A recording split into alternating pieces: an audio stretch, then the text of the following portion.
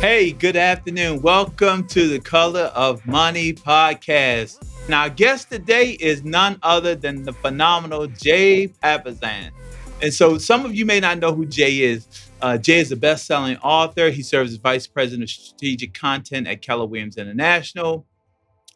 Jay is just this phenomenal person. He comes from all different angles.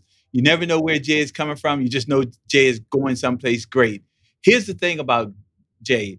His most recent work was with Gary Keller on The One Thing. They sold over 3 million books worldwide. It's garnered over 500 appearances, a national bestseller list, including the number one Wall Street Journal hardcover. Um, Jay is originally from Memphis, Tennessee. He attended the University of Memphis. Jay, we could keep going on and on and on. That's not really the reason why we're here. We're really here to talk to you about the color of money, the 5 areas of wealth, and just your perspective on the 5 areas of wealth. So when we talk about that, what do you consider the 5 areas of wealth to be? Or what do most consider the 5 areas of wealth to be? Well, let's go back. First off, on the bio, thank you for having me. It's an honor to be here. I'm so excited to be a part of this show and this program and this mission. And the most important part of my bio is husband to Wendy Papasan, right? And father to Gus and Edward. But, because she's not going to let me off the hook if she doesn't get a mention here. They're like, you're Gary's partner and Wendy's husband, right? That's pretty much that's my identity. So the 5 kind of areas of wealth, I'm believing this kind of came out of the conversation of Think Like a CEO and some of the conversations that Gary and I had there. Is that correct? Yes. Yeah, absolutely. So you look up and the 5 areas we were asking the question, like wealth is this idea of having more, right, than you need. And financial wealth, it's about, we defined it as having the passive income to finance your mission without having to work, right? You've got what you need taken care of. So we kind of identified financial, social, intellectual, physical, and spiritual wealth. And you can ask the question, well, most people talk about how to build financial wealth, but they don't realize that you could build abundance in other areas of your life. And my aha when I was preparing for this was that there's an approach that you can take to building wealth in all of them. So anyway, I don't want to monologue on you, but that's kind of the big idea. And so with that big idea, we all have like different ideas of wealth and what's more important. And physical wealth, you can kind of sort of see it a little bit. Financial, you can definitely see that. Social, just by the way people exchange in their environments. This is the one right here, intellectual wealth. How do you see intellectual wealth? How does one know when intellectual wealth has manifested itself? So I want to ask you a question, right? How do you continue to grow and develop intellectually in a way, and I'm putting this in a way that the world understands that you're intellectually wealthy? Well, first off, can we debate some of the things that we say? I would argue, sure. Physical. A lot of people look physically healthy, but they may not be. We have to go. We might go one by one on these and ask, well, how do we define wealth in this area? And then, because there's the appearance of wealth and the reality of it. And you also said something about, well, we can kind of see financial wealth. And I would, having taught financial wealth building since we wrote The Millionaire Real Estate Investor, and I had to interview 120 millionaires, it's almost just the opposite. The people who have the appearance of wealth often are the ones that don't have it. Most people, I think Morgan Housel, the author, said, when most people say they want to be a millionaire, they actually mean they want to go spend $1 million, which is the opposite of what it means to be a millionaire.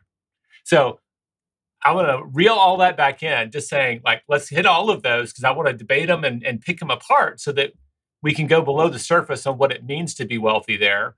But you asked now the specific question, how does one build intellectual wealth? I had a mentor And it was one of the first published authors I ever got to meet. I was like a freshman or so in college, and my dad kind of knew I thought I might want to be a writer. And so this gentleman, I want to say his name was Milan Burla, but I'm maybe forgetting it. He wrote FedEx Delivers. So it was a book about FedEx, which is based in Memphis. And he just said, Jay, like if you're going to come up with new ideas, it's about being creative. And being creative is about connecting the dots. And so if you really want to be great at being creative, you need to have more dots than the average person to connect.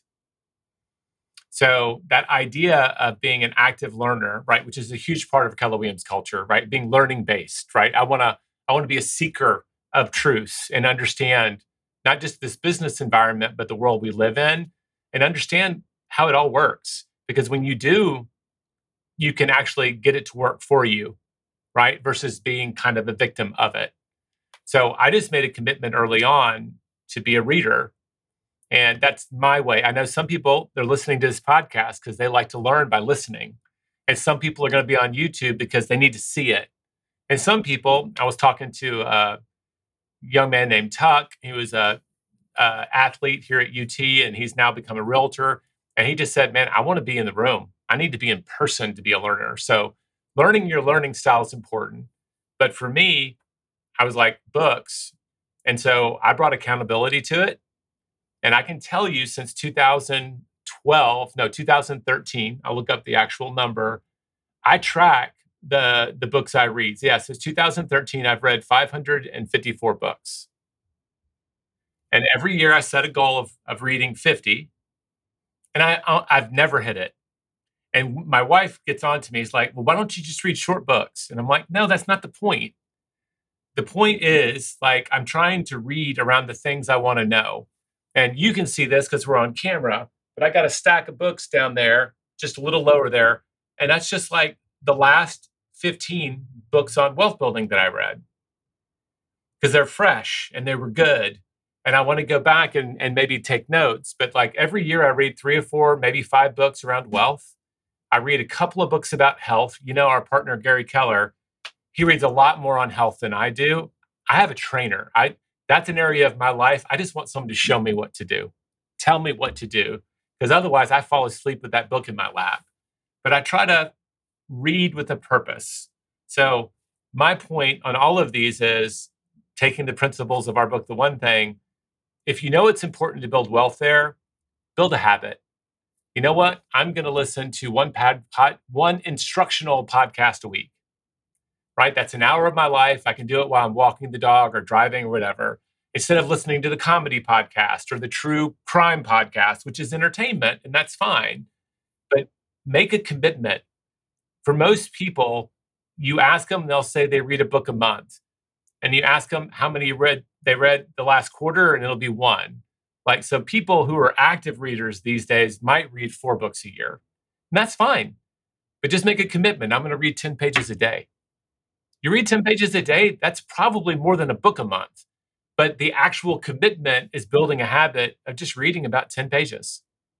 So you can do it around music or videos, but it's just got to be with a purpose. So was that you, Emmerich, that was going to jump in with a question, or Daniel? So do you, one of the things I struggle with, being an entrepreneur, you wear 50 million different hats, and having that habit of being learning based right now versus the fire you're trying to put out or the big meeting you're getting prepared for, it makes it troublesome and actually getting through that book. Do you find yourself reading cover to cover, or do you find yourself reading until you get a message or you get a nugget that you can implement, and then you got enough from that book? So I'm maybe not the best role model. The 554 books that I'm looking at my tracker that I read all of those books. And that doesn't include, like, I probably buy 10 books a week because I also am in this, that's also my industry. Like, you're in real estate and you look at the inventory of your market, these are my competitors. I do a lot of skimming. Most business books tell you about 80% of what you need to know in the first couple of chapters.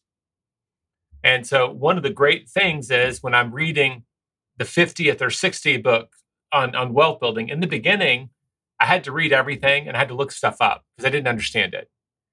But then you look up a couple of years and you're reading your 15th book, maybe around that topic. And now you're like, okay, I know this section. You're just kind of reading faster or skimming, which is I give you permission to do, and you're looking for validation of the models you believe to be true or something that challenges it. Because ultimately, if you're going to build financial, physical, spiritual, intellectual, social wealth, you need to have some principles in your head that you think are the truths about that you're not going to violate. So I love that we started here because, like we say in our 6 personal perspectives, being learning based, right? The foundation and of all of your action. So we're going to start by asking what's the best way to approach this, and then we're going to act. So I give you permission to especially set aside bad books. Books that teach you what you already know, just realize, okay, there's another check in that column. There's another person that is saying that this kind of marketing works, and they're validating my philosophy. That's good to know. That's another smart person that's in my corner. The ones I actually read really carefully are the ones that challenge what I think is reality. And I just ask, is this person for real? Or are they making it up? Do they have a valid track record or not? Because I'm very slow to adopt an approach to things that are as important to me as my spirituality or my health. I'm not just going to jump on a bandwagon, right? I'm not going to be a fad surfer. And I'm also slow to change once I've adopted one, because so much about anything that makes a big difference is your time on the task over time. And if we're constantly switching strategies, you never get any momentum. So I'm very careful. I had a business partner, and then I'll shut up, Daniel. I'm sorry. You asked a big question. And a lot of people refuse to quit bad books, which is why they never finish a book, right? So just as an author, if you don't like my books, quit them and go to somebody who speaks to you and that you need to hear. But I love to be challenged. And then I might be on the internet going, man, is this Daniel Dixon guy for real? Because he's really challenging it. And I'm trying to find out if you've got a valid basis. And then I might be on a hunt. Who are the people? Because over time, the basics rarely change a lot, but some of the tactics and strategies do. All right. So that's a big answer to that question. I'm sorry. But I just want to know, thank you for validating my thought process, because I'm one of those people that I'm challenged reading the book from cover to cover. And I sort out the things that don't require my attention, and I just keep going. So thanks for validating me. I appreciate that. Well, I think a lot of busy people needed to hear that. And I love that Ryan Holiday, like he's one of the most voracious readers in the world, also tells people, quit bad books, right? Read good books. There are more books that we will love from cover to cover out there than we could ever read in our lifetime.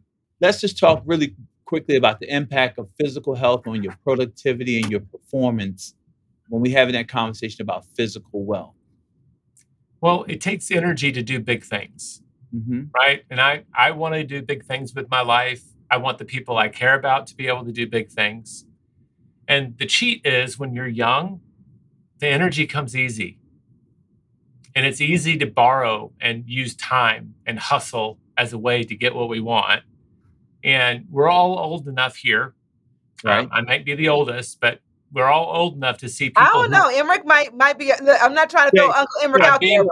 I'm being courteous here. I'm not making assumptions.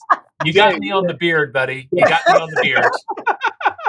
If I could grow mine, it would be white. But my point is, people borrow against that account. Yeah. And when it comes due, it's kind of like driving off a cliff, right? They don't just start feeling tired. They have a heart attack. So I would say, like, it's a little bit more complex to think about real wellness and that sort of having wealth there. I think of it as 3 things. And the one that most people overlook is sleep, right? If you're going to do big things, you have to rest. And today, with TVs in our bedrooms and social media, most of us are chronically sleep deprived. Guess what? When you're sleep deprived, the hormones in our stomachs that signal that we're hungry turn on, and the ones that signal that we're full and sated turn off. So when we have too little sleep, we tend to have the munchies.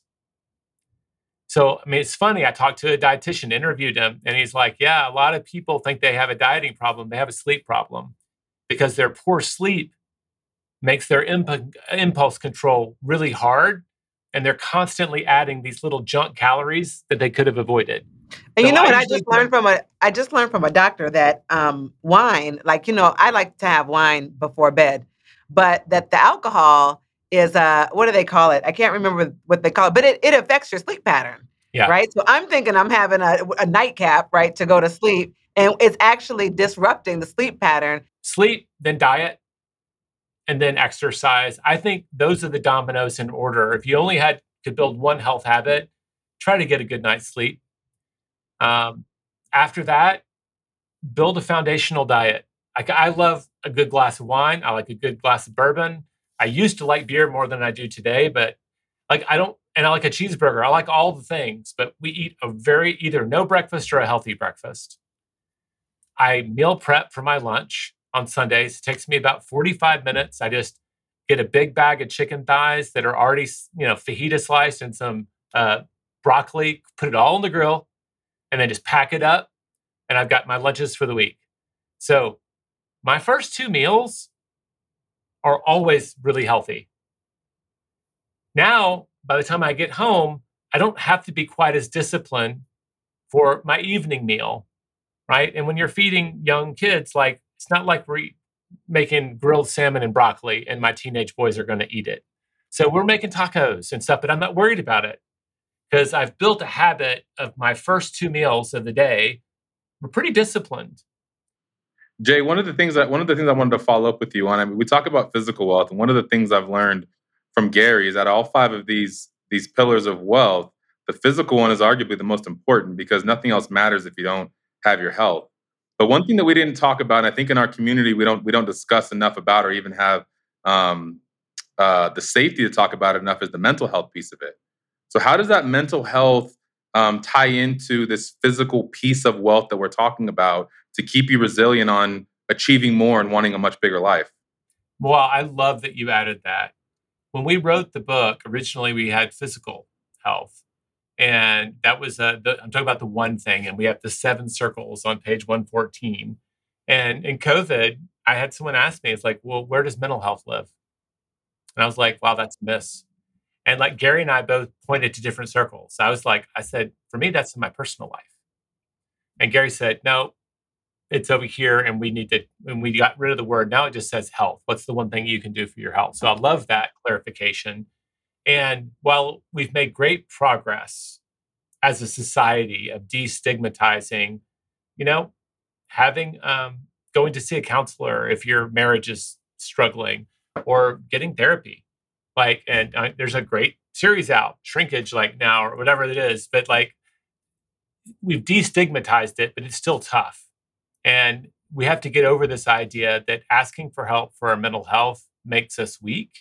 Everybody struggles at one level or another, and some people chemically struggle, and they absolutely need the support system. So first off is, one, give yourself permission and their loved ones permission to destigmatize it. Me personally, I get a lot of that. For me, it's stress, right? Stress builds up in my life. So working out and time alone, I've learned that I re-energize. My cup fills up when I get to do some physical exercise and I get to be alone and probably in nature. And I need to attend to that, or you can't pour from an empty cup. So that's my version. And I've got family members with seasonal depression. And so we have to manage their light exposure. And there's other things, but it's a very real topic. And especially for the young people in our lives with the suicide rates where they are, we have to be much more open about talking about it and destigmatizing it so that people can ask for help when they need it. What would you suggest? I have my habits. What would you throw at me, Daniel? Well, one of the things my wife and I, because usually, especially if you're married, you've been married for a while. I've been with my wife since I think I was 19 years old or something. So literally half my life. And one of the things that we talk about, you usually go to a therapist, you usually go to a counselor when there's an issue. And so one of the things literally last probably 8 months was, what if we just did this for maintenance? Yes. What if we don't have an issue and we go talk to the counselor and we just stay really good? How would that affect our lives? And you think about physical training, you think about all the other things you do in your business and your personal lives, and going to a non-biased third party and having a conversation is a safe space for a relationship to flourish. So it's a safety to be able just to communicate and talk about what's going well, what's not going well, and how the perspective of life can change. Well, let me ask you both this. Because you're talking about your spouses and mental health, and you talked about working out with spouses and things like that. I was watching Oprah has this Super Soul Sunday, and she had a guy on talking about loneliness. You talked about mental health, and so what about the health? So for people who don't have a spouse, i.e., myself, right? Like, so for people who don't have a spouse, who are the other people? And this might go into your question, Emmerich, that you were going to ask about social wealth of just the people that you surround yourself with. Previously, we've talked about on this podcast having mentors, right? Having people who pour into you, having people to even just do things with, and the importance of the people that you are with. What do you think about the social wealth aspect of it, particularly and in general? I know I asked like a two-part question. The first question I was talking about just isolation, people who don't have people around them, right? Like myself. And you also are creating a nice segue possibly to another area of wealth. I got you. I'm Yes. putting down what I'm picking up what you're putting down. But so both of those things, and then the social wealth, leading, like you said, into the social wealth part, because obviously relationships play into wealth. Emmerich has a saying, he says all the time, that relationships will get you places money can't. And honestly, part of the reason that I'm here is because you and I met, right? Someone introduced me to you.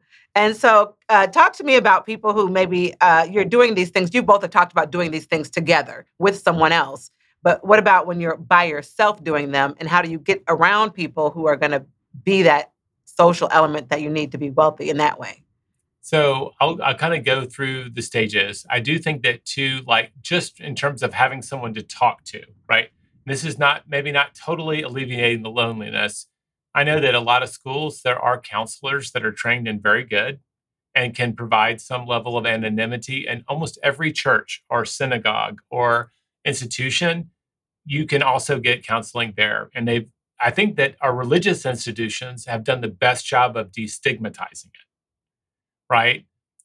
Sitting down with your pastor or your priest or whatever that is to you is something that most people think of as just healthy. And they associate that with more of your devotion, even if you're getting some maybe unofficial guidance on some other areas of your life.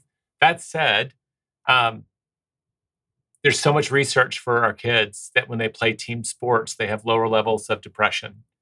A girl who plays team sports is less likely to be abused later in life. There's, all the research there. So can we teach them when they're young to be a part of these sports where we learn what it means to get along with people? And even if you are an introvert, I'm a huge introvert, you just kind of pick up some friends, almost like baggage along the way, right?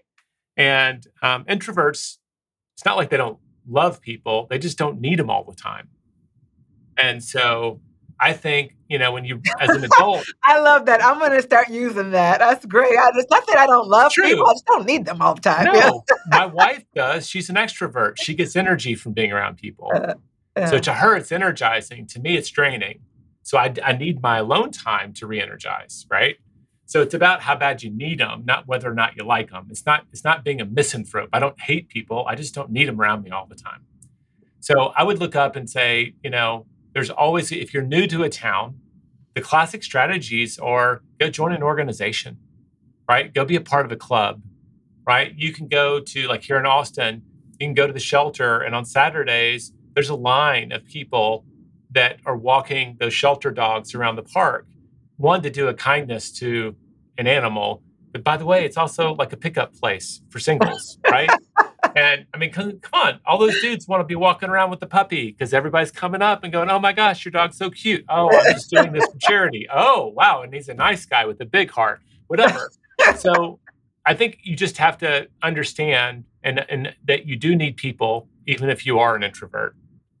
And being around people, companions are huge.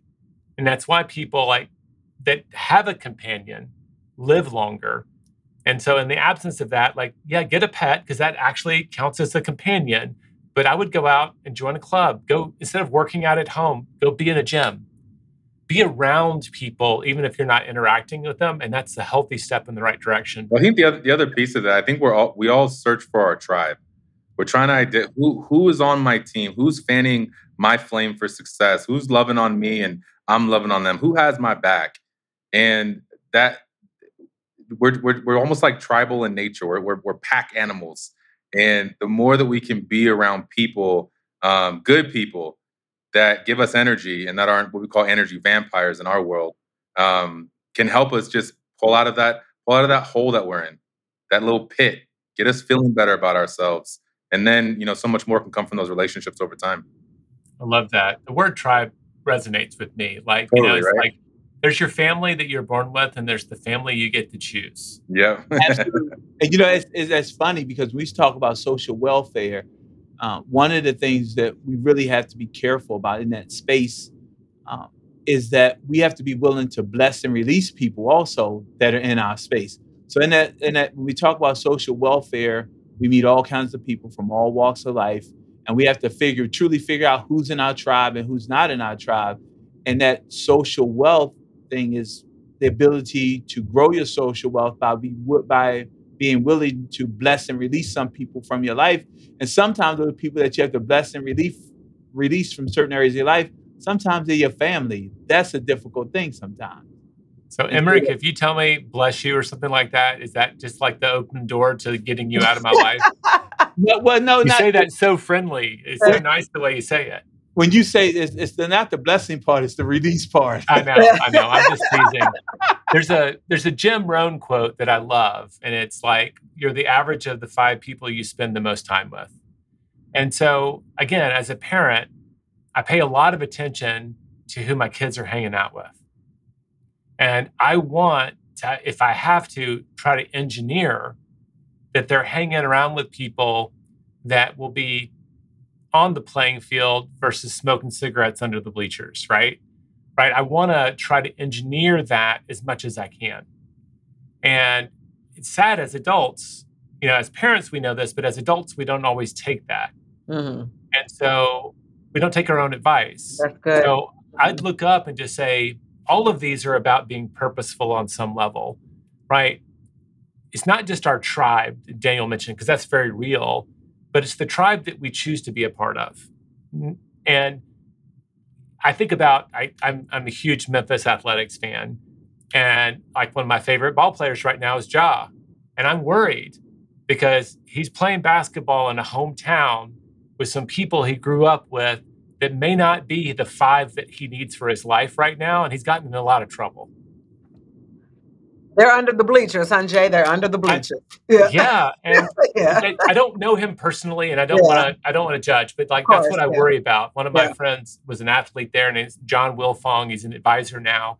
And he just talked about how sometimes it was a blessing to move to a new town and be forced to create your new kind of tribe around the team you were playing with versus maybe the kids that helped you get to that court. But the agendas were there, and they're young people that are being manipulated a lot. So I just think we have to be purposeful for the people we love and ourselves. Look up and let's hang around with people that are already where we want to go or are going there with us. And that creates a lot less friction in our life. And that's where the conversation about bless and release. Yeah. And sometimes it's not that we don't love those people, we don't care about those people. They just don't fit in certain segments of our life. And you have they just require you have to put them in a place where they're valuable or they have some value to you because they could have helped you get to where you are at this point. You just can't dwell in that space because they're not going to get you to where you want to go. Who we hang out with matters, and it has a real impact on where we end up in life. And that comes right into the next area of wealth that we talk about, and that's the spiritual wealth. Yeah. And in spiritual wealth, it's about mindfulness. And there's a question: what role does mindfulness play in your daily routine, and how has it contributed to your spiritual wealth? And what you just spoke about was mindfulness in your social wealth category, but flipping this to spiritual wealth, what role does mindfulness play in your daily routine? See, I think that's maybe more Gary than me. Okay. For me, this is the prime circle. I think if you get this wrong, everything else that comes after it. And I grew up in a religious household, and we use the word spiritual because we want it to be open to everyone. I pray every day, and I make that an unconditional. And as long as my kids are under my house, we say thanks for at least one thing. That's my question. What's one thing you're grateful for today? Don't make it a big, like, I couldn't stand those long prayers when I was hungry when I was a kid. Oh, that's my dad. Okay, keep going. I know. But there are those people, and it was like, and bless this food to the nourishment of our bodies. It was like a script they were reading. And we talk about tacos and Xboxes and our, just get real. What's one thing that you're really thankful for today? Great. And be grateful.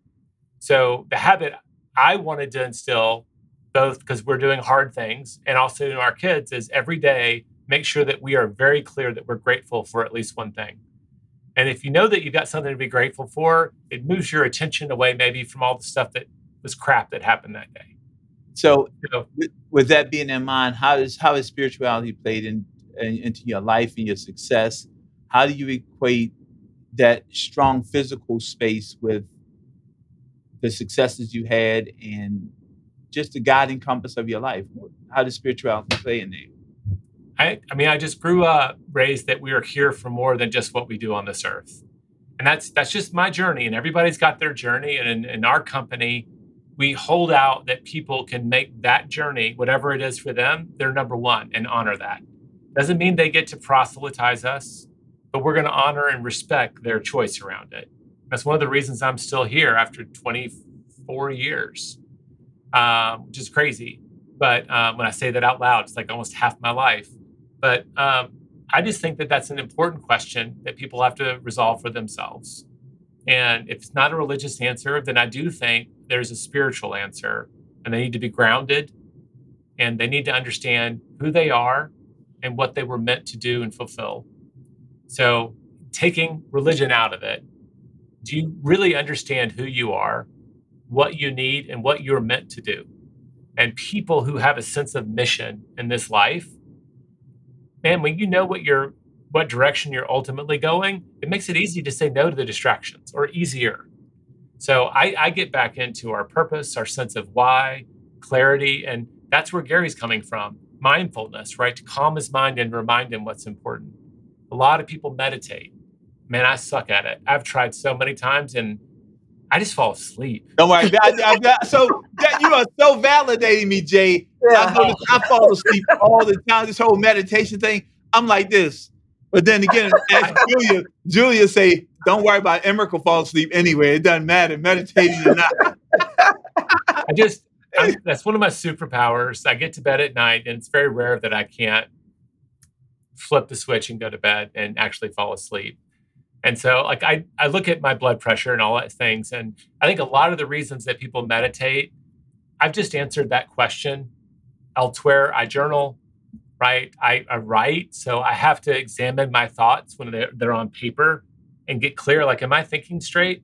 It's really funny. Like, you can have thoughts and you can say words, but when you actually write them down, you're like, man, this doesn't make sense, right? If I thought about, like, I have some habits that I think help keep me clear, and the prize for me, which is mine and maybe not anyone else's, but I get my values. I can keep them kind of a little bit more centered than they would be in this crazy world. And I think that's what people have to do. What does it mean to you to have a spiritually wealthier life? What does that look like to you? And can I adopt some rituals, some habits in my life that'll keep me pretty close to that center? I don't want to be a deathbed conversion, right? I don't want to have that crisis late in life that, oh, maybe I was gambling, right, with something I didn't want to gamble. And I certainly don't want to be gambling against my values, because we know that so many people have regrets around not living the life that was true to who they were. They lived it for other people. So you mentioned a couple of things, and this is the last one we have is financial wealth. And you mentioned some things when you talked about we couldn't afford a trainer, and you spoke about growing up on the farm. I didn't actually grow up on the farm, but that was my summer camp. Oh, that was just my parents would send me to work on the dairy farm, and it was cool. I got to shoot shotguns and drive trucks when I was 12. I thought it was awesome. Okay. So that your financial journey, right? Yeah. Yeah.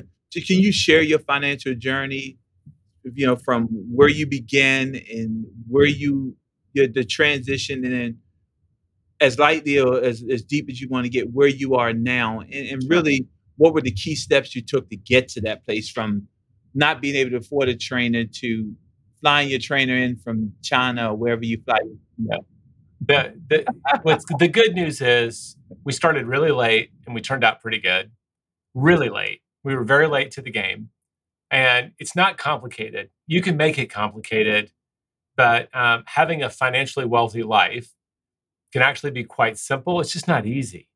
So, for the first 30 years of my life, I was focused. I thought the way to get ahead was get a job and get promotions and get raises. And I did have fairly fiscally responsible parents, and they told me, like, pay off your credit card and don't take on lots of debt. And so my wife came from an even humbler background. My dad worked for a utility, and he eventually went on to be an executive, but he was like an engineer, and we grew up, lower middle class. Before, when I graduated from high school, he kind of became an executive and moved up the ladder. Wendy's like family is trailers and stuff, right? But she also knew the basics. Like, she knew not to run up credit cards. She knew to pay them off. So when we got married, we were lucky. We didn't start like in a deep pit. She had about $20,000 or $30,000 of school debt, and I had a very small amount. We'd both been working collectively, for probably 12 or 13 years to get, like when you think about getting out of college and we go get our jobs, we're working. And the first time we did our net worth, and that's adding up everything that we owned and then subtracting all of our debt, right? So what are all the assets? Our 401k, a car, right? And then we subtract all of our debts. The first time we did that, we were worth about $2,000. And that, I got to tell you, that's pretty cool that we were in the positive number.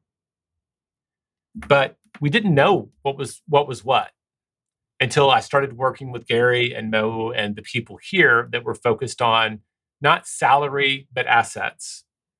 Can I use the money I earn instead of just buying junk that I eventually will give to Goodwill, or the tires will fall off, or that car I'll have to sell for a lot less than I bought it for? Can I buy things, assets that go up in value? And that was like a huge, like, mind-blowing thing. It's like, oh, if I do that and I focus on doing that, at some point, those assets are either worth so much more or they pay you some income. Eventually, that will replace the working income. And I'm staying super high level because we're late on time, and we may have to do, I'm sure y'all are going to do lots of episodes on these concepts. But I finally got, okay, it's not about just income and expenses. If you can't live on less than you earn, right? You can't spend less than you make. You're not even getting out of the gate. So that's the first discipline. Now, can you save some money and buy assets that appreciate, like a home, a rental property, right? I mean, I don't care, gold bullion, but you're going to buy assets that over time will go up in value. And if you build that habit, time is your friend. And our first job, when we decided to be millionaires, I'd interviewed all these millionaires. My mind was blown. I interviewed 120 men and women that had over $1 million in equity in their real estate portfolio. Not just value. This is like, if you sold everything, this is what's left. And like, they were immigrants. There were people that had never gotten a college education, people that were started by putting everything on credit, I mean, all the wrong things, putting everything on credit cards. But the theme was the same. I learned to save my income, put it aside. I learned to identify value in some sort of asset class. And I'm in real estate, so they were mostly doing it with real estate. And then I bought it. And then time started working in my favor instead of against me. And it's a long game.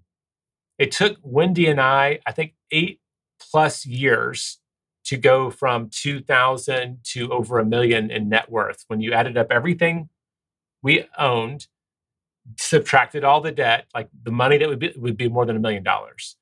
And the 8 years after that, it's like many, many, many, many, many times.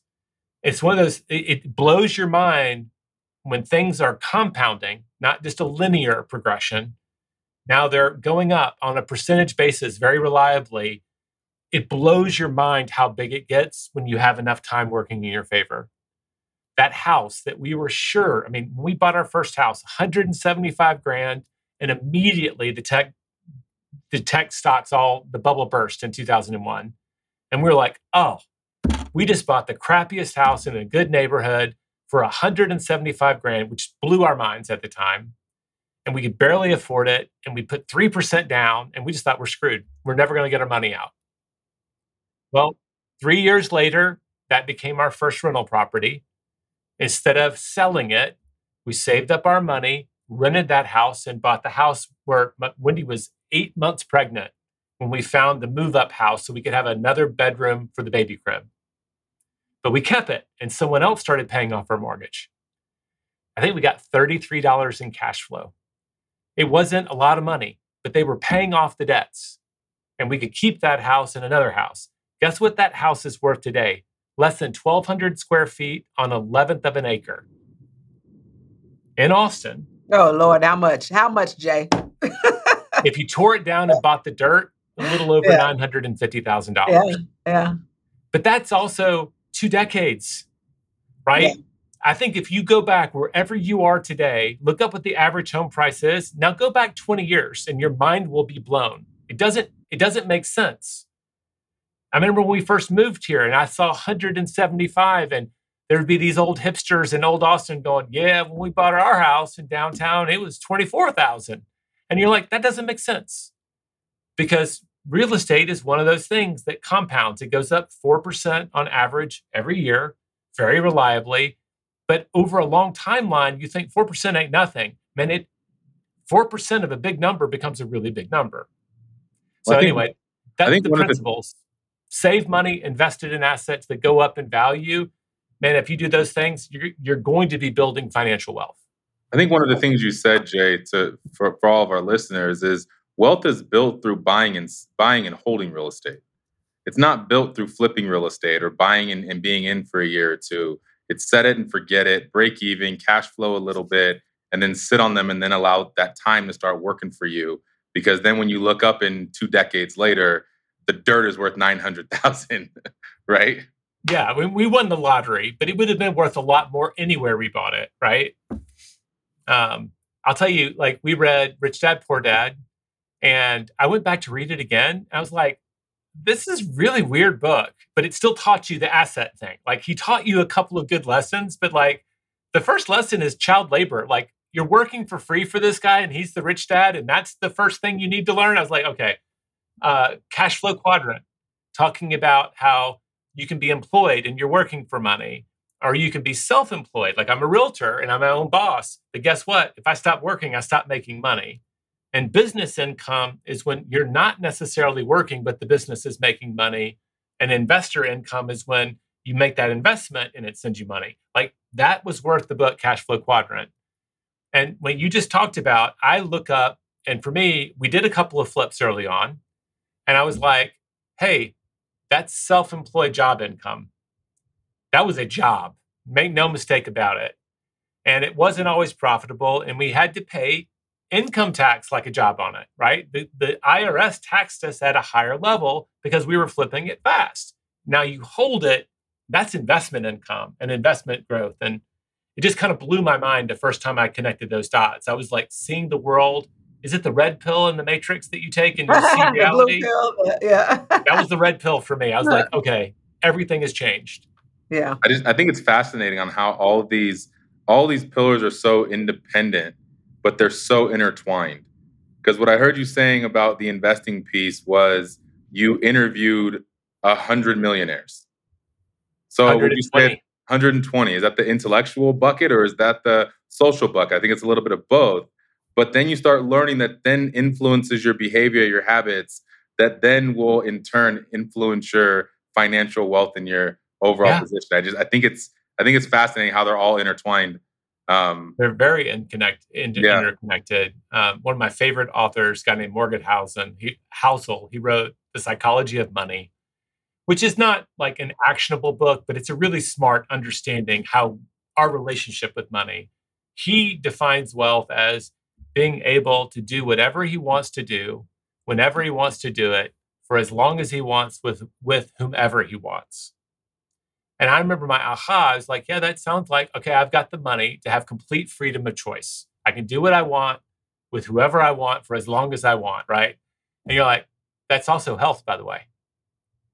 I'm watching my aging parents and they can't do whatever they want anymore for as long as they want with whomever they, right? Those things, if you don't have a wealth in your health, that can be taken away too. So I think how it impacts our life matters too.